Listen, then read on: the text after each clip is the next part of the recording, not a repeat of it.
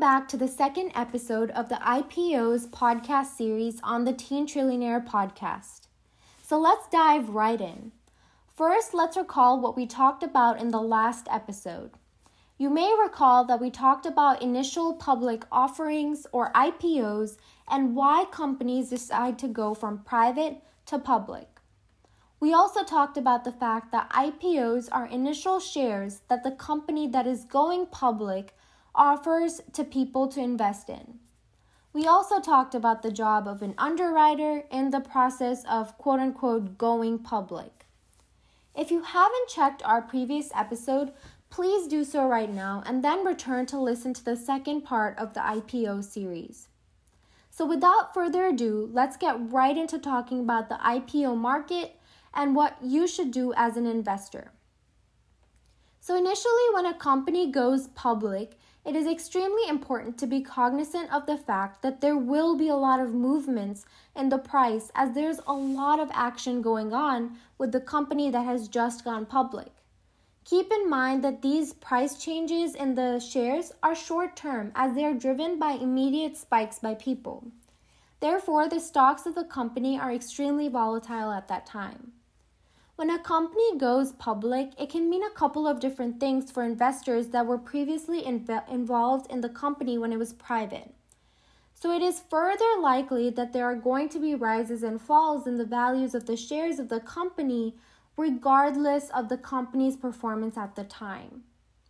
So what does this mean for the average investor? Wait it out. The Motley Fool staff generally recommends to wait 6 months after a company goes public. Do not rush investing into a company that has just become public because there are going to be rises and falls. However, each financial situation is different, so if you would like a further consultation on how to effectively invest your money, feel free to sign up for a free session with the Teen Trillionaire at theteentrillionaire.com. Now let's take a look into different companies that are projected to go public this year. Please keep in mind that this is a combined list of the thoughts and predictions of many professional financial observers in news reports and educational resources. With the COVID-19 pandemic, one of the companies that has become famous and to look out for is Instacart. A lot of news reports and predictions state that this company is projected to go public.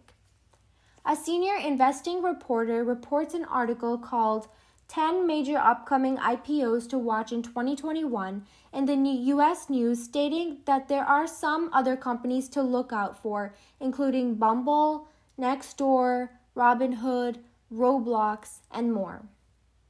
So that's a little bit more on IPOs, what they mean for the average investor, as well as companies projected to go public this year.